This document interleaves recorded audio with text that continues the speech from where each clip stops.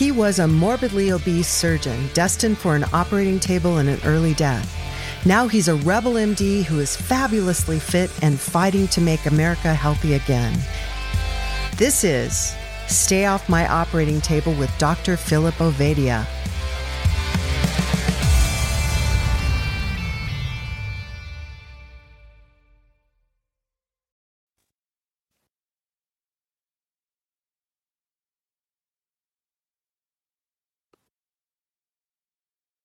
And we are live. We are recording. All right. Well, folks, welcome. This is the Stay Off My Operating Table podcast with Dr. Philip Ovadia, America's favorite ex-obese heart surgeon, who's kind of turned into what we call a rebel MD. If you've listened to him any time at all, you know why considered a rebel. So we've got with us today a guy who, frankly, as I looked at his website and scrolled your Instagram feed, gave me hope, inspired me that just because I've got a particular number of candles on my birthday cake doesn't mean that I can't get my body back to a place of strength, flexibility, and resiliency that most of us only dream about. Seems like you've done that. So, our guest today is Coach Bronson Dant. I would love to hear from Phil. Why this guy? How'd you track him down, and why is he in the honored guest's seat here on the Stay Off My Operating Table podcast? Sure thing. I was really excited to connect with Bronson. I think as much as I am a rebel MD, Bronson is a rebel fitness coach and a rebel in the fitness space. He wrote a great book. It's called The Ultimate Ketogenic Fitness Book. And certainly excited to get into some of the concepts about that are in the book. But before we get to that, let's have you kind of introduce yourself a little bit more to our audience, Bronson. Tell us a little bit about your background and what led you to becoming the ultimate ketogenic fitness coach. Yeah.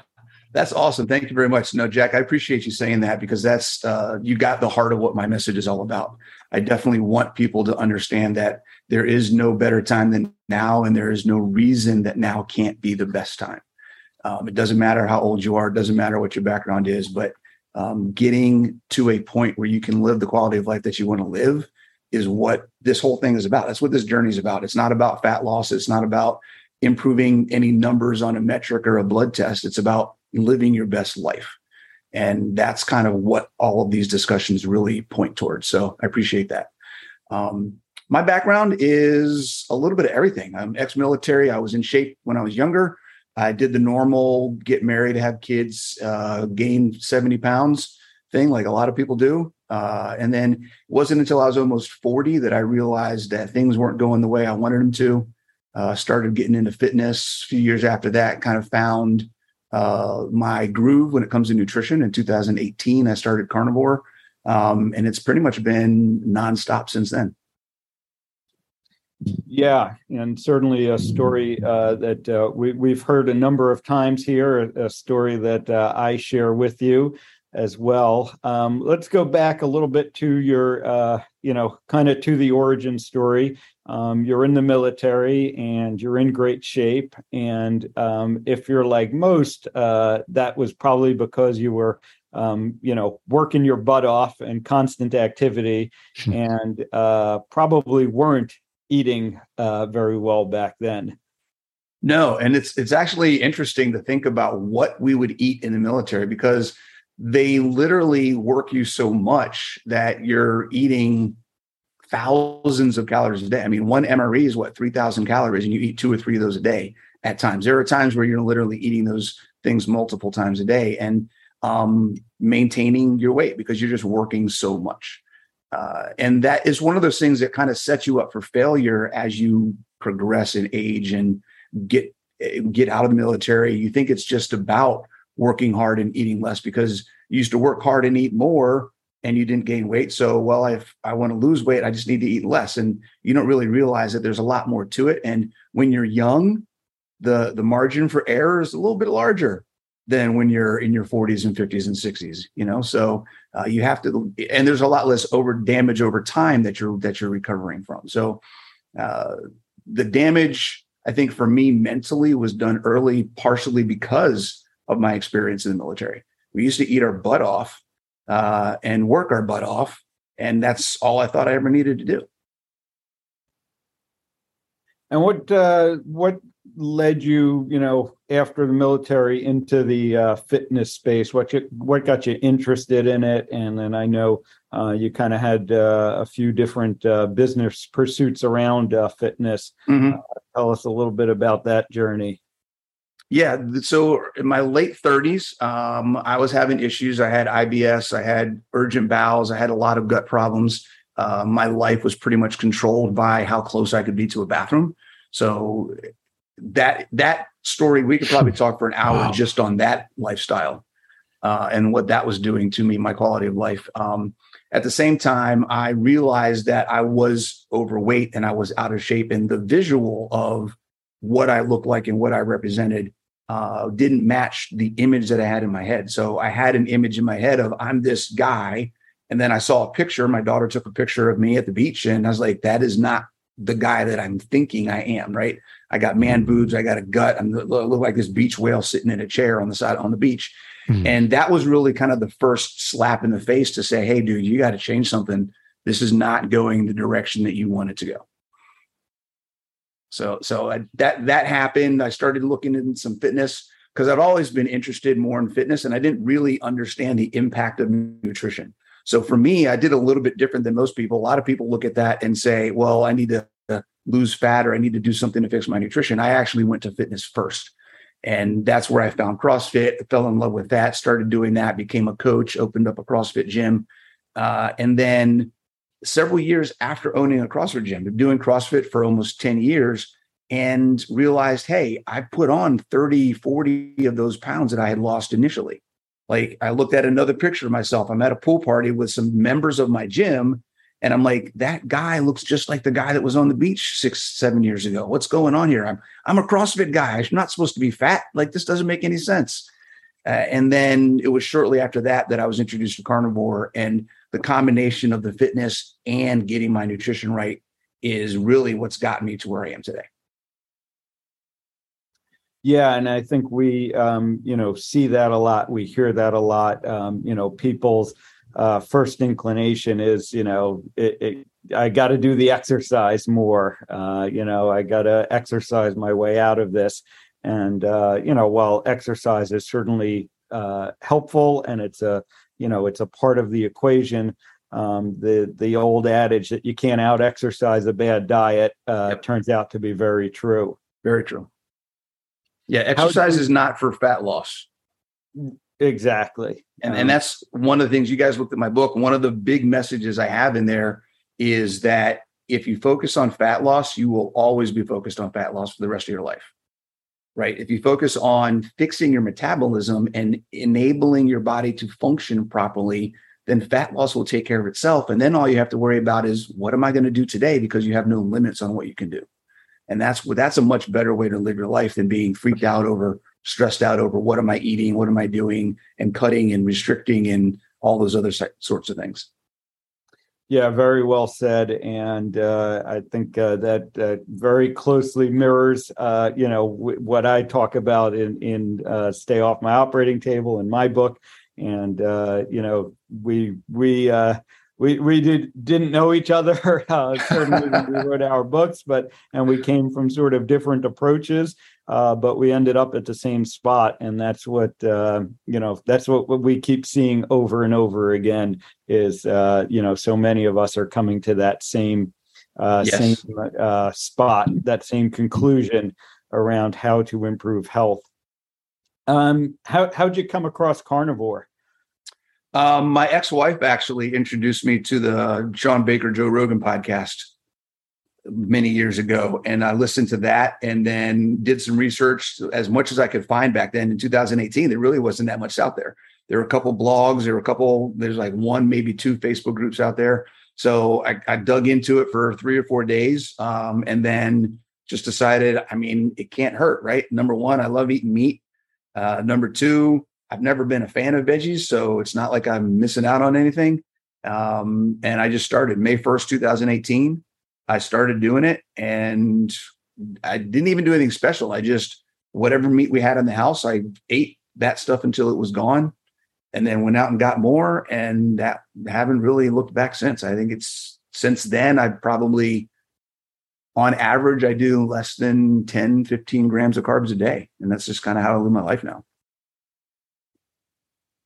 You start the book off talking about mindset, and I think that is certainly a important part of all of this, and something that I oftentimes end up, working with my patients on as well.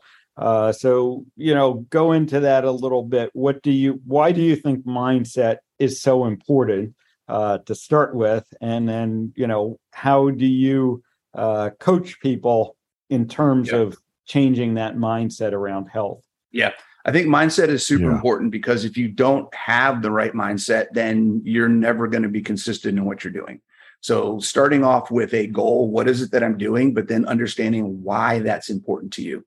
Many times when people come to me and they say, I want to work with you, I say, why do you want to work with me? And it's because I want to lose weight. I want to lose fat. It's that first level thing that everybody says, because that's the thing that's easy to respond with. When you dig into it and you really look at the deep rooted emotional reason that people want to change, it's because they have limitations on their lives and they feel like they can't do things. They feel like there's something missing and they want to be able to enjoy more aspects of their life. We don't get up in the morning and just go, you know what, I'd like to lose 60 pounds. No, it's a buildup of a couple days, a couple weeks, years, multiple years, decades of things that you've had to say no to, or things that you've had to spend extra stress or mind energy, money on, medications, doctor's visits, bad relationships, all of the different things that our health impacts in our lives that are not going the way that we would like them to go. And we attribute those things to being heavy, to having too much fat, to being overweight, when really that's just a symptom of something that's going on in our body that we have 100% control over. And helping people understand and getting in the mindset of, this isn't something that's happening to me. This is something that is controllable, that I can change the direction of, is really key. And then understanding what it is emotionally that you're connected to, because challenges are only challenges on our journey because they have emotional responses. So cravings, we don't crave the food, we crave what the food does for us. There's an emotional connection to that food. If my emotional connection to the food that is unhealthy is stronger than my emotional connection to why I don't want to eat that food, then I'll eat that food every time.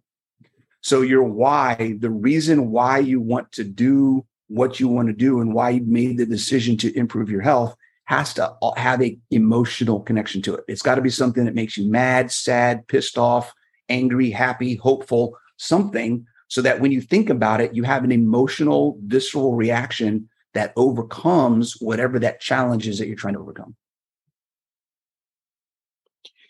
I like what I'm hearing. But I'm trying to come up with examples or samples. I mean, I know that emotional component is something that we have to both identify and probably articulate. Yes. In order to harness the power of that emotion to help us, to give us the energy to make the kinds of life changes that we want to make. What I would love for you to do is tell me a story about that illustrates what you're talking about. Sure. For me, so I'll tell you about my why. My why is never feeling like I could have done something for somebody that I didn't do. My grandparents, both before I was into fitness, I had a gym. I didn't really have a full comprehension of what fitness was really for. At the time, for me, it was about performance. It was about getting in the gym and working hard and doing a lot of work and getting in shape. I had not made the connection yet on fitness, its relationship to nutrition, its relationship to mindset, and its relationship to quality of life. It wasn't until after both of my grandparents passed away, a few years in between each, where I watched them just completely deteriorate and fall apart.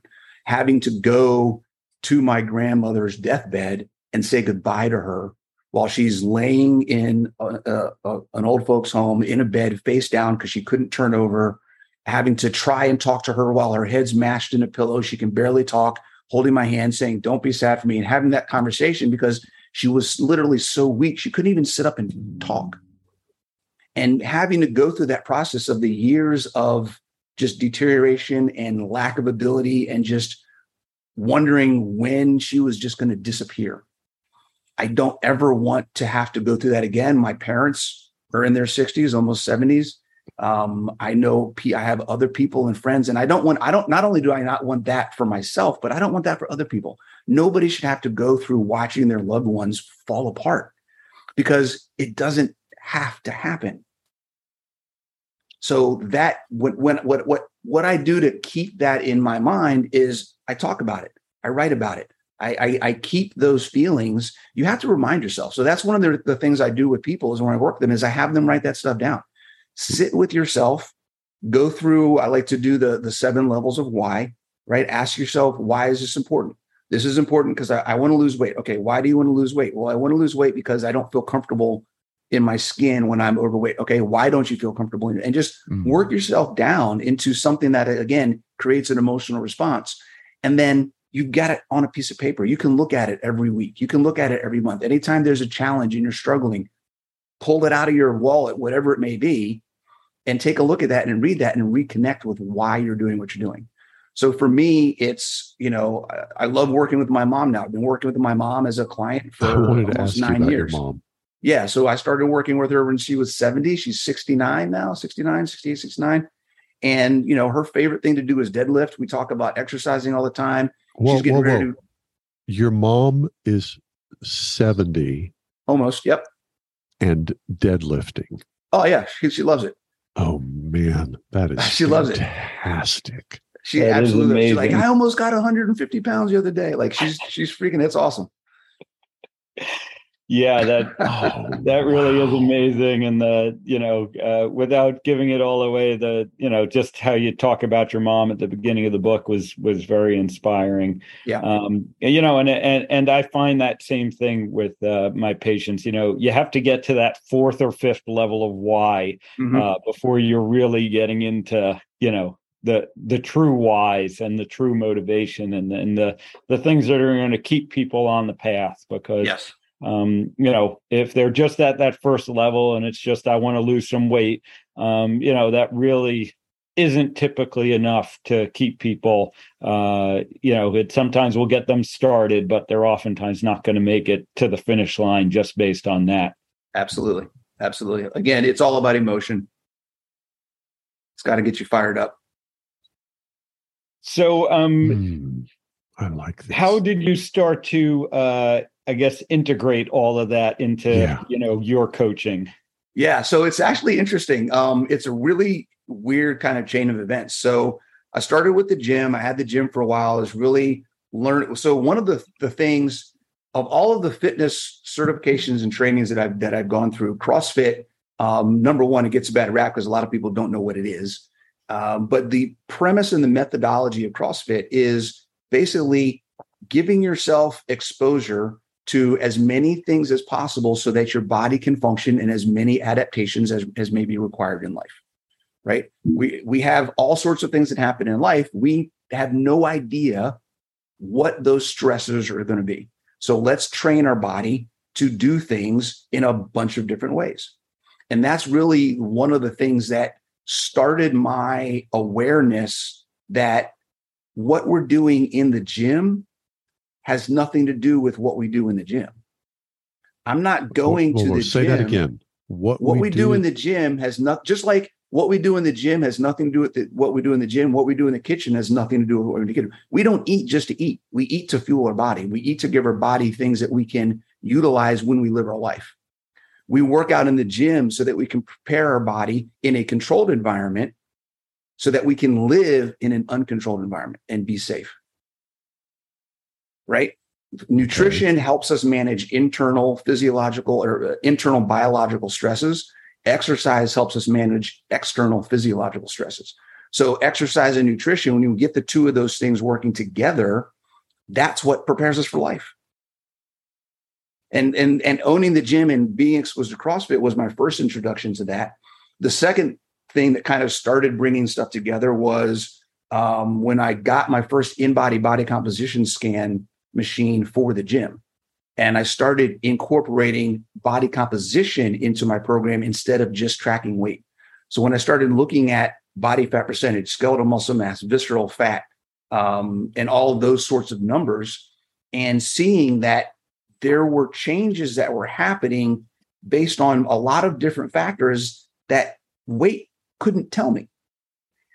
Just looking at weight, okay, you're up, you're down. I have no idea what that means. But being able to look at the components of how a person's body is built, now I have a lot more control, and I can start looking at, okay, well, wait, we're looking at building lean mass.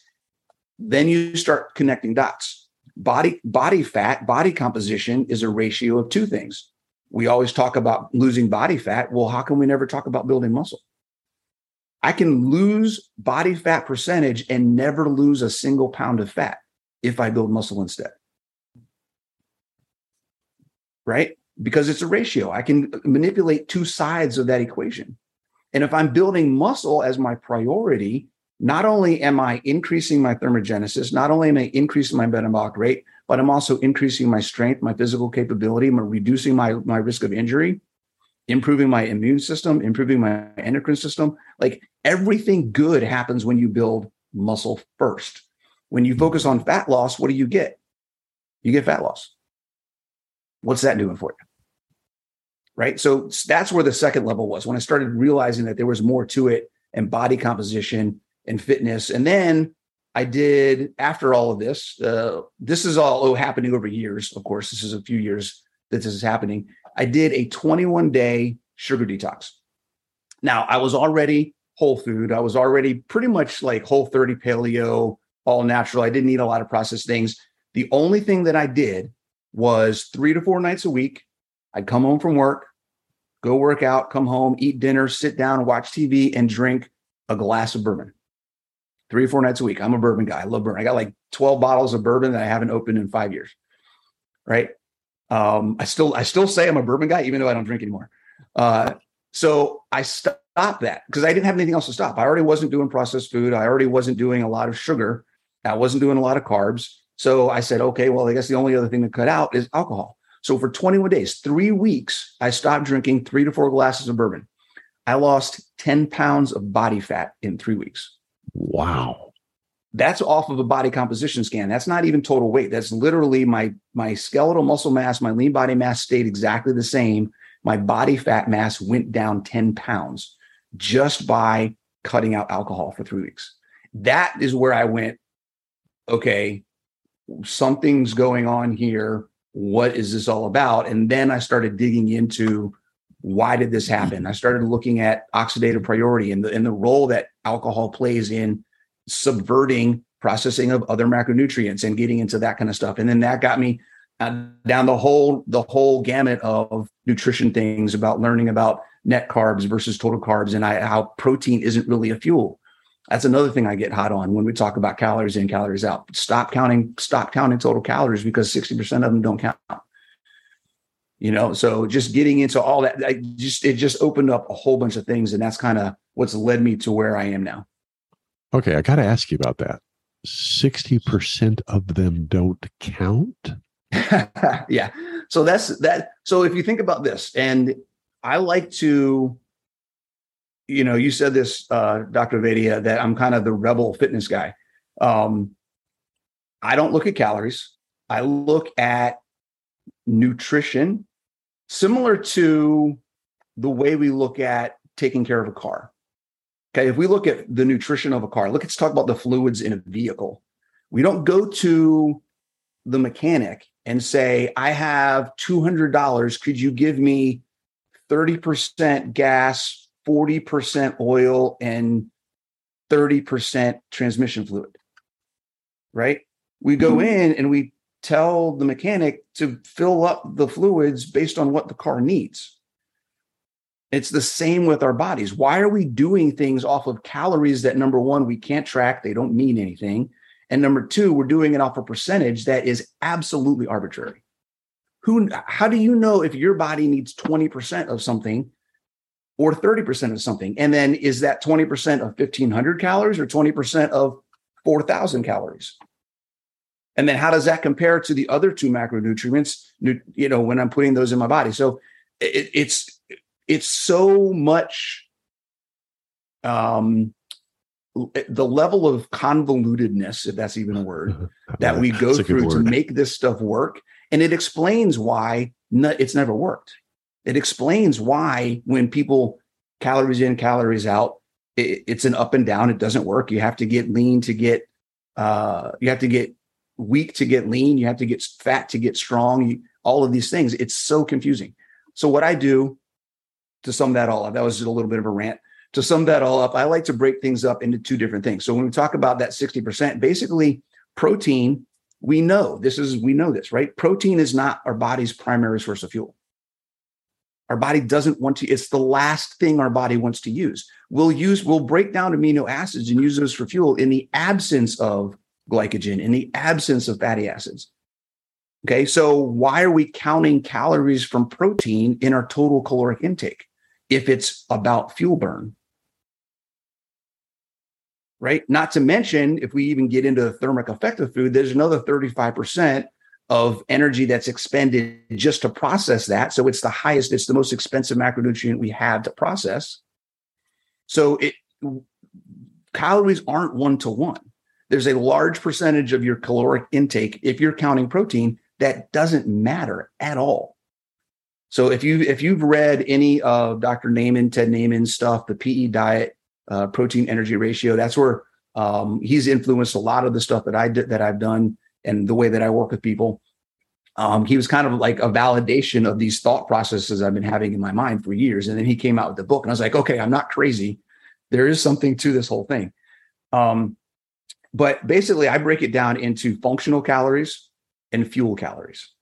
And I don't even like using calories. It should be nutrients, right? Fuel nutrients and functional nutrients, because protein is utilized for muscle protein synthesis, cellular repair, immune function, hormone function, all of those things, recovery. It's used for building and maintaining our body.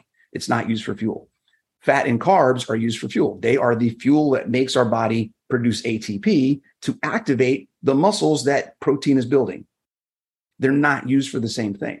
So, man, I wish we had a whiteboard going here. Yeah, I think I'm tracking with you. Yeah, but they're two. Basically, they're two different pathways. Only one of them affects body fat. The other one affects lean mass. So if we talk, we go back to that ratio of body fat percentage, we talk about body composition. If you want to control your body composition and focus on building muscle, focus on protein and the things that you're going to do to build muscle. If you want to lose body fat or gain body fat, focus on fat and carbs. They're separate. If you want to, go ahead, Phil. I was going to say, I think that's a good way to be looking at this, and it can help to clear up a lot of the confusion that people oftentimes get into. You know, when you look around our kind of standard nutritional advice, it almost seems that it's intentionally trying to confuse people. Right. So they just sort of give up and say, okay, well, I'll just eat whatever's around me because I can't figure it out and it doesn't really matter. Yeah. Yeah. Well, if you think about the idea that, I was listening to Casey's podcast from a couple months ago, and just listening to other people, and anybody who knows about calories in, calories out. When you cut your calories and you go into a deficit to lose body fat, because we're looking at one thing, what always happens? Your BMR goes down. You lose weight, which means you're losing body fat and you're losing lean mass. So you are essentially reducing the efficiency of your body's performance because you're starving yourself. It's like I'm building a house and I've got all my workers working, but I've said, you know what? Today you're getting half the wood, half the bricks, half the cabling, half the paint, and you still got to finish the house. It's not going to work. Right. The house is never going to get finished. So when we split those apart, because protein, okay, here's the other one, lean mass drives metabolism. And lean mass is the portion of your body composition that is muscle, correct? Yeah. So you can split it up into a few different ways. Lean mass is pretty much anything that's not fat. So that includes water, bones, skin, muscle, everything else. Anything that's not fat. Okay. Anything that's not fat. Yeah. So lean mass, usually when most people say lean mass, they're talking in general about muscle. So if you want to be specific, then you would say skeletal muscle mass. And that's really what I'm talking about. Skeletal muscle drives metabolism. The more muscle you have, the better your metabolic rate. So I'll just use myself as an example. In a traditional calories in, calories out model, when you go in a deficit to lose fat, your BMR goes down. Your base metabolic rate goes down not because you're losing weight, because you're losing lean mass. Okay. So I'm doing an experiment right now. Hold on. Let me make sure I'm clear. So when you're in a state of caloric deficit, your base metabolic rate goes down. And what that means is that the efficiency with which your body makes use of the fuel that you feed it. Is that correct? The nutrition, the nutrients, fuel, protein, anything. That's basically how well your body is functioning decreases. And is that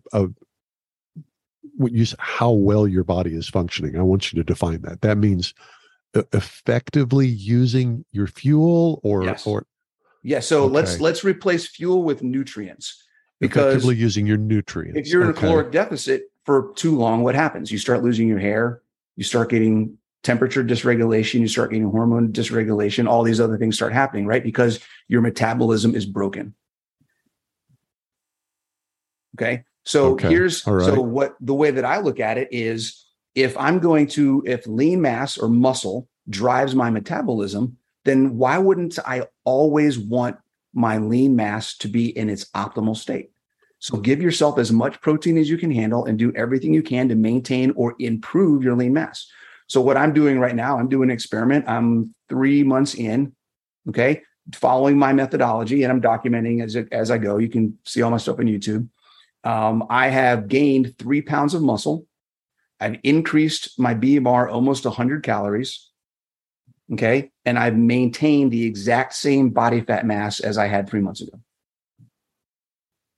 So I've actually your BMR has increased at the same time that you've added muscle mass. Correct. Well, in fact, I'm guessing that the increase in the BMR is a direct function of the additional muscle mass. Exactly. But I've lost overall weight.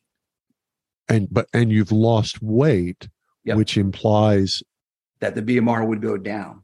Traditional weight loss under the normal calories in, calories out model, if your weight goes down, your BMR goes down. Oh. Because I've separated your lean mass and protein from your fuel, I can manipulate body composition while improving base metabolic function. Okay, so is this strictly a result of resistance training? It starts with the nutrition, but the resistance training is absolutely part of it. There's got to be resistance training. There's got to be adequate sleep and recovery. There's a couple other factors that go into building muscle, but it starts with the nutrition. Okay, so I'm thinking, who's the guy that's sitting and listening to this podcast, and what are the questions that he's asking and the feelings that he's having about, do I want to work with Coach Bronson Dant? So my guess is he's he's thinking, number one, I don't like the way my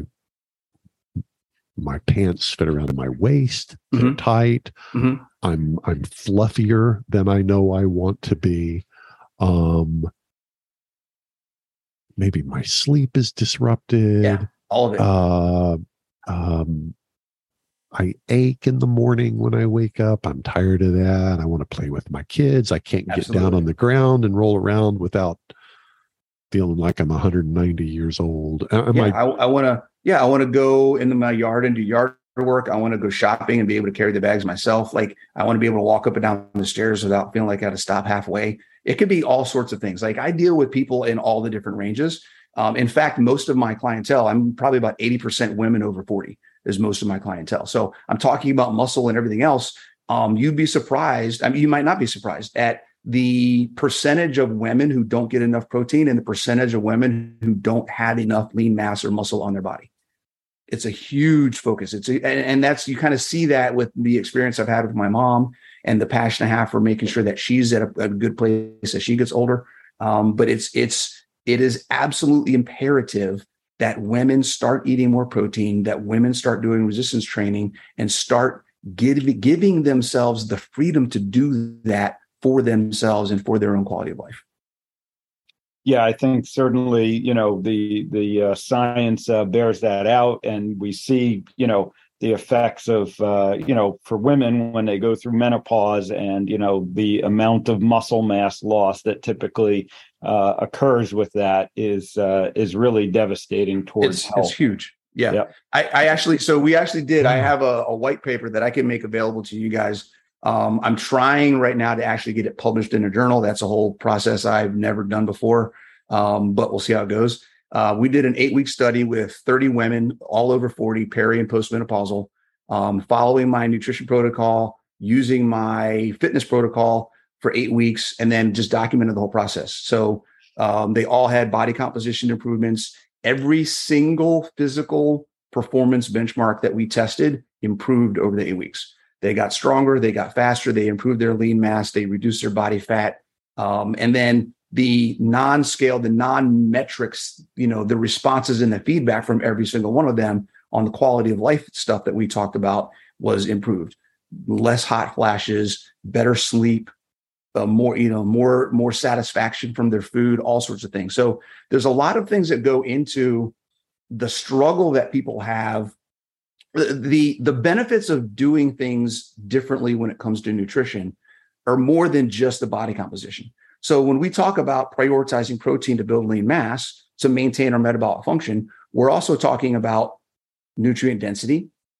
Sources of protein are more nutrient than anything else. We're talking about sources of protein being more satiating than anything else. So we know you're going to be hungry for longer. You're not going to be as snacky or cravey.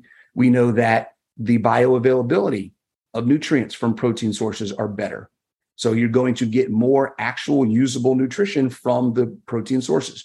So there's a lot of benefit to focusing on protein, not just from what it does physiologically, but what it does biologically and what it does mentally, because it takes care of the things like cravings and being hungry. Like, I've never had a client tell me as they're losing body fat, tell me that they're hangry or that they feel like they don't eat enough. Because I basically tell them to stuff their face. Just do it with meat. Right? Yeah, exactly. I oftentimes use that example. I said, no one gorges on steak, and right. We eat until we're full. And when you're eating the whole real foods and especially the animal products, your body can tell you when enough is enough. And the sad reality, is that for most people, they can't get enough protein. We are such a protein depleted or protein restricted, nutritional approach in our society that the answer is almost always eat more protein. Pretty much. I've yet to tell someone they're eating too much protein. So yeah, exactly. Let's talk about the fitness part of it a little bit. In terms of exercise and what do you recommend? There's always the big question about, should I be doing all my cardio or how should I spend my time, when I'm focusing on fitness? Yeah, I see this question on social media all the time. If you only had 20 minutes, what would you do? And it's so all over the place. The way I look at it is, if your goal, which my recommendation is that your goal should always be, choose the thing that's going to improve your metabolic function, not replace or supplement that. So cardio simulates good metabolic function while you're doing it, but it doesn't help long-term metabolic function, right? The better you get at cardio, the more efficient. So the less you actually burn if you're looking at it from a calorie perspective. You get efficient at it, so you burn less. So you have to do more. So it's a diminishing return that eventually becomes a net negative because you got to do it so much in order to keep your fat loss. Mm-hmm. If you focus on building muscle, if you only have 20 minutes, I want you to do something where you're moving your body against some kind of resistance, even if that resistance is body weight. Do something that's going to move as many muscles and activate as many total muscle fibers in your body as possible. The thing in general about fitness that I want people to understand is, one, we talked about this before, you can start at any time. It doesn't take a lot. Doesn't matter how old you are. Doesn't matter what your background is. If you have any experience or not, there's always something that you can do. And then the second thing is, it doesn't take a lot, 1% more, one little thing more. If your biggest struggle in life right now is walking up the stairs, then the exercise for you is to walk up the stairs as many times a day as possible. That's all you got to do. Pick the thing that is physically challenging for you and work on making that thing easy. That's all you got to do. You don't have to join the gym. Cool shift of perspective. Mm-hmm. Pick the thing that is difficult for you on a regular basis, and work on making it easy. Absolutely. Because if it's difficult for you now, then that means one thing. It means it is a physical limitation that is currently affecting your quality of life. Sure. And the goal is to improve quality of life. You don't have to go to the gym for that. You don't have to pay thousands of dollars for a personal trainer. If getting on the floor, getting up and down on the floor is challenging and you have a hard time doing that to play with your grandkids, start doing it more. Don't avoid the things that are difficult. Figure out a way to make it work. Oh my goodness. Oh. Yeah. I think that's great. Great advice in general, is do difficult things sometimes and then figure out how to make them easier. And that's going to really get you far in life. Absolutely. So I this seems blindingly obvious, but for some reason it's never really occurred to me. Yeah. No, well, because we get so caught up in the struggle that sometimes we forget that, we need to be reminded that we have power. We have power. You can take control of the situation. And once you acknowledge, wait a second, I can do something about this, and it doesn't take a lot. Here's the cool thing about beginners. If you're stuck, if you've never done anything before, or it's been years since you've done anything, it's called the beginner gains, right? We call it in the fitness industry.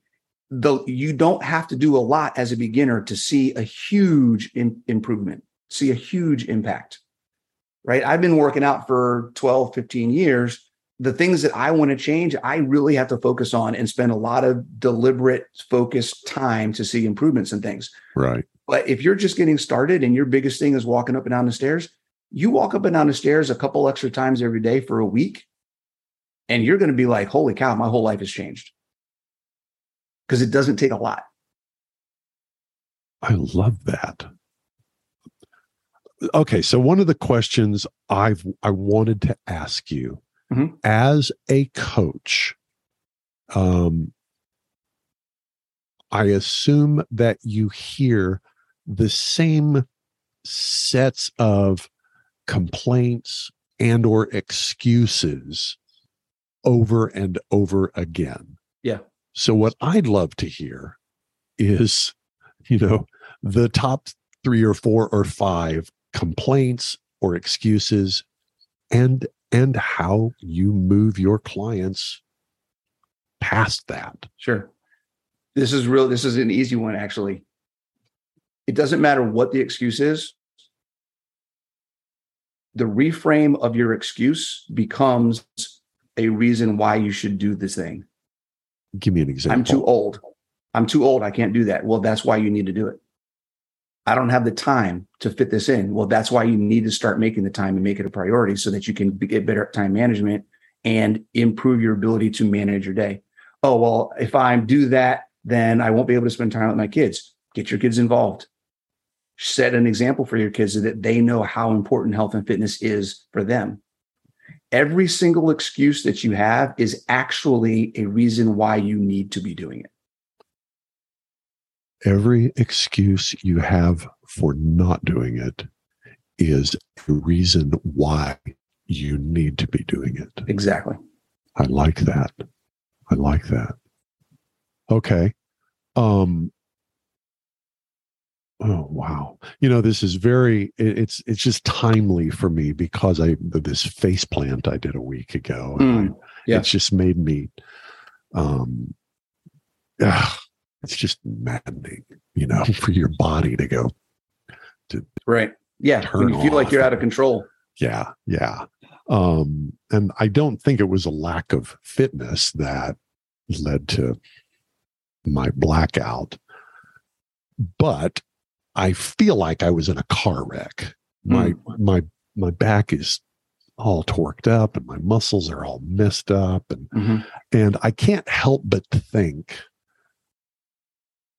if my fitness level was better, sure, I wouldn't be so damn sore from taking a fall. I would it have prevented the fall? No, I don't think so. But I don't know that I'd be feeling like I've been run through the spin cycle of the washing machine. Right. Yeah. That's one of the things about muscle in general. We look at the numbers, the more muscle or more lean mass is correlated with shorter hospital stays. The more sarcopenic a patient is, the longer they tend to stay in the hospital. So, in sarcopenic means low muscle mass. Low muscle mass. Okay. Yeah. So the idea that having more muscle is going to help you be more survivable is an absolute reality. Yeah, certainly we see that over and over again, in the medical literature, in the scientific studies, and whatever population you want to look at, we've demonstrated it in people who have heart attacks. The more muscle you have, the better the outcome is going to be. Yep. Wow. Okay. So, thing number one, you've got, I'm working through this mental list that I'm having built inside my brain. Yeah, let's do it. Thing number one, what is your excuse? Okay. That's the reason. What your excuse for not doing it? That's the reason to do it. Yep. What stupid, I probably shouldn't be that inflammatory with my words. What excuses are you making to yourself? Or what silly stories are you telling yourself about eating that are just simply wrong and keep you from making the kinds of successful gains that you want? Yeah. Now, the one of the things I'm hearing is focus on muscle building. And with the focus being building muscle, that will inform how you make choices about eating. Am I right? So yeah. All right. So protein builds muscle. I'll give you the three tenets of nutrition. Yeah. Nutrient density, bioavailability, satiety. And satiety just means it makes you feel full. Makes you feel full for longer. So there's a difference between feeling full and then being hungry 20 minutes later. Yeah. And feeling satisfied for 4 hours. That's satiety. Right. Yeah. So, I've heard Phil talk about standing at an operating table for hours on end, having not eaten all day long, finish up doing something that is both physically and mentally and emotionally wildly taxing. And since he started eating primarily carnivore, he finishes that up and sometimes isn't even hungry, which is, to me, is like mind just mind. I can't sit and write for 3 or 4 hours without getting really, really hungry. It's crazy. We can talk about the mental clarity aspect of it, but I'm at a point now where I'll do that. I'll get up in the morning, get something to drink, and then it'll be like, oh crap, it's 1 o'clock. I need to eat, and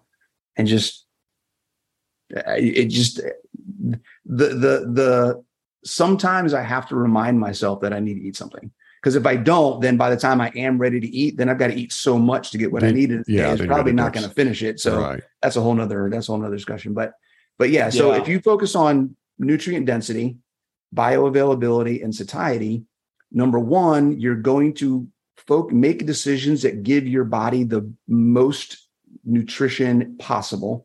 And it's probably going to be meat. Just put that out there.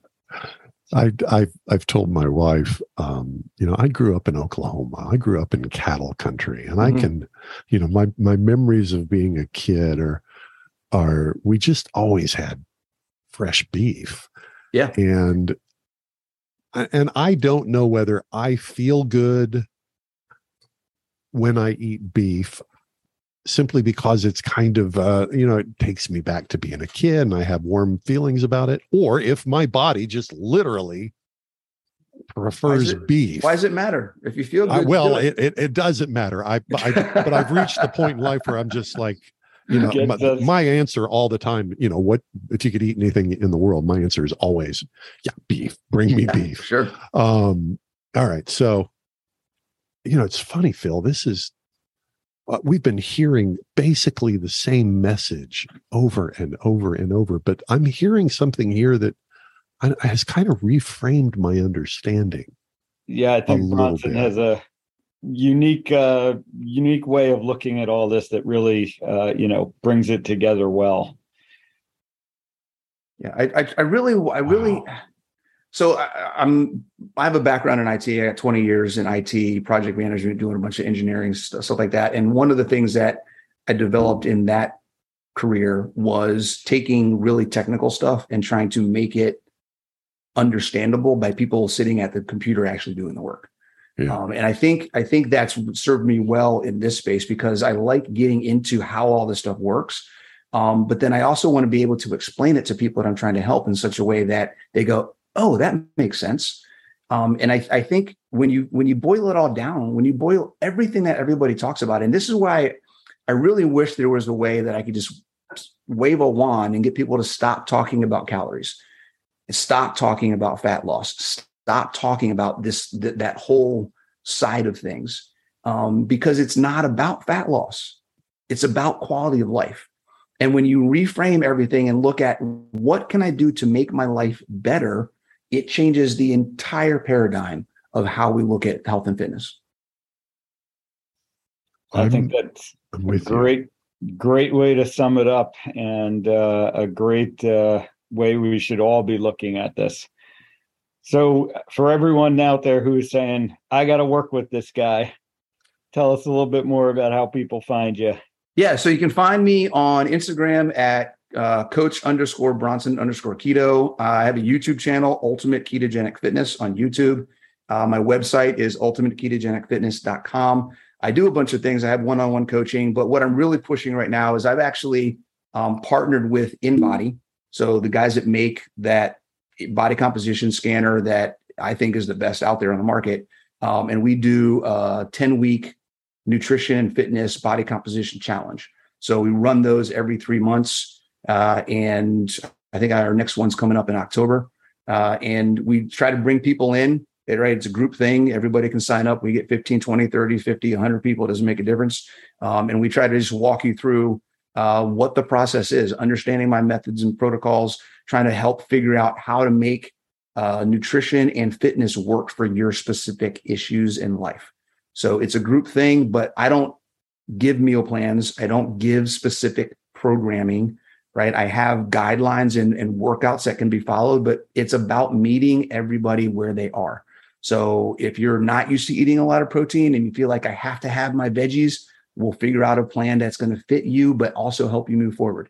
If you've never worked out before, you don't even have a gym or equipment, we'll figure out some body weight exercises and get you doing something that's going to help you move forward. So that 1% more is all we're looking for. And that's what those challenges are really about.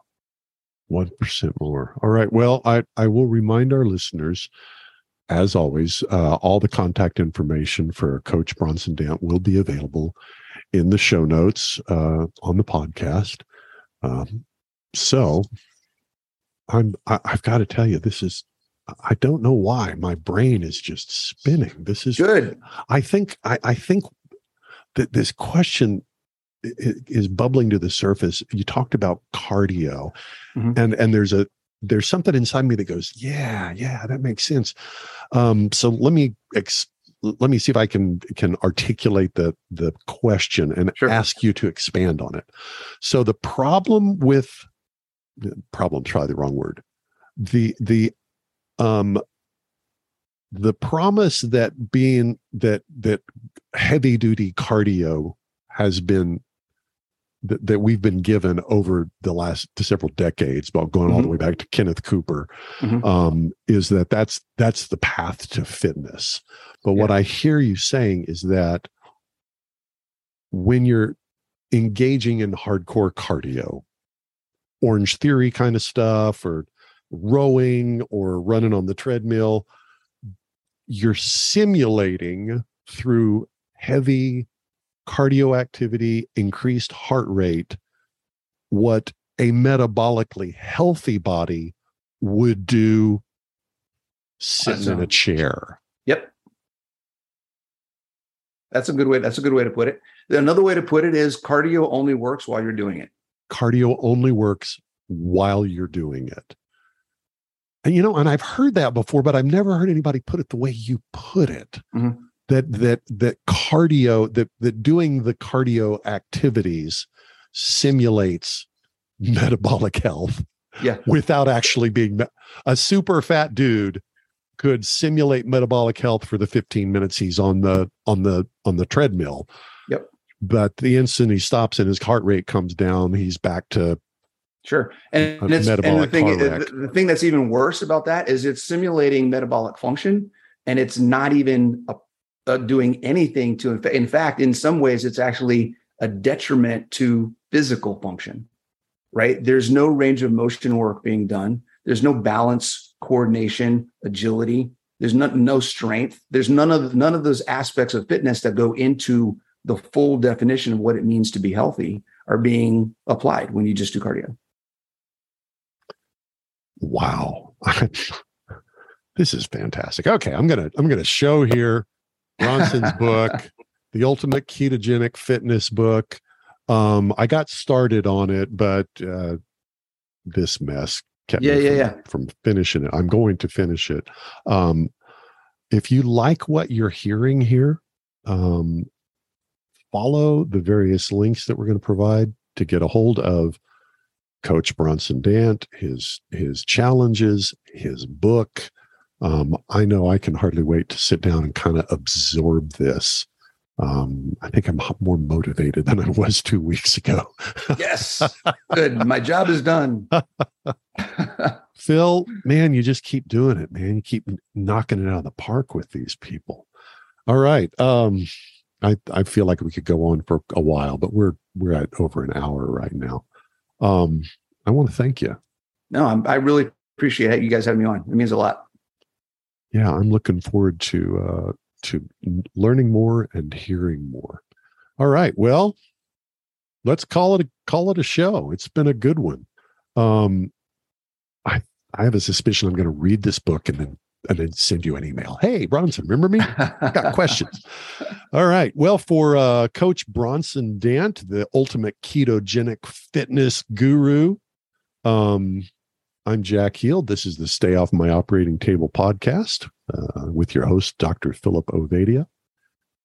I would recommend that you go to Phil's website, ifixhearts.co, and take his metabolic fitness quiz. You can kind of get a quick look at where you are just on that website. You can also follow him on Twitter, which is a great way to keep track of him at ifixhearts.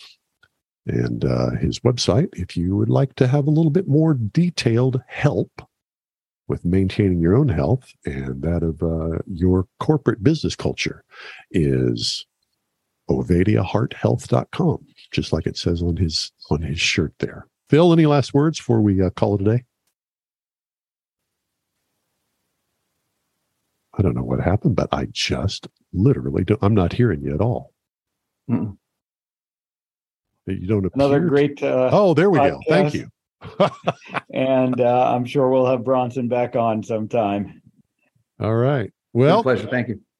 I've really enjoyed it. All right. Well, this has been the Stay Off My Operating Table podcast, and we will talk to you guys next time.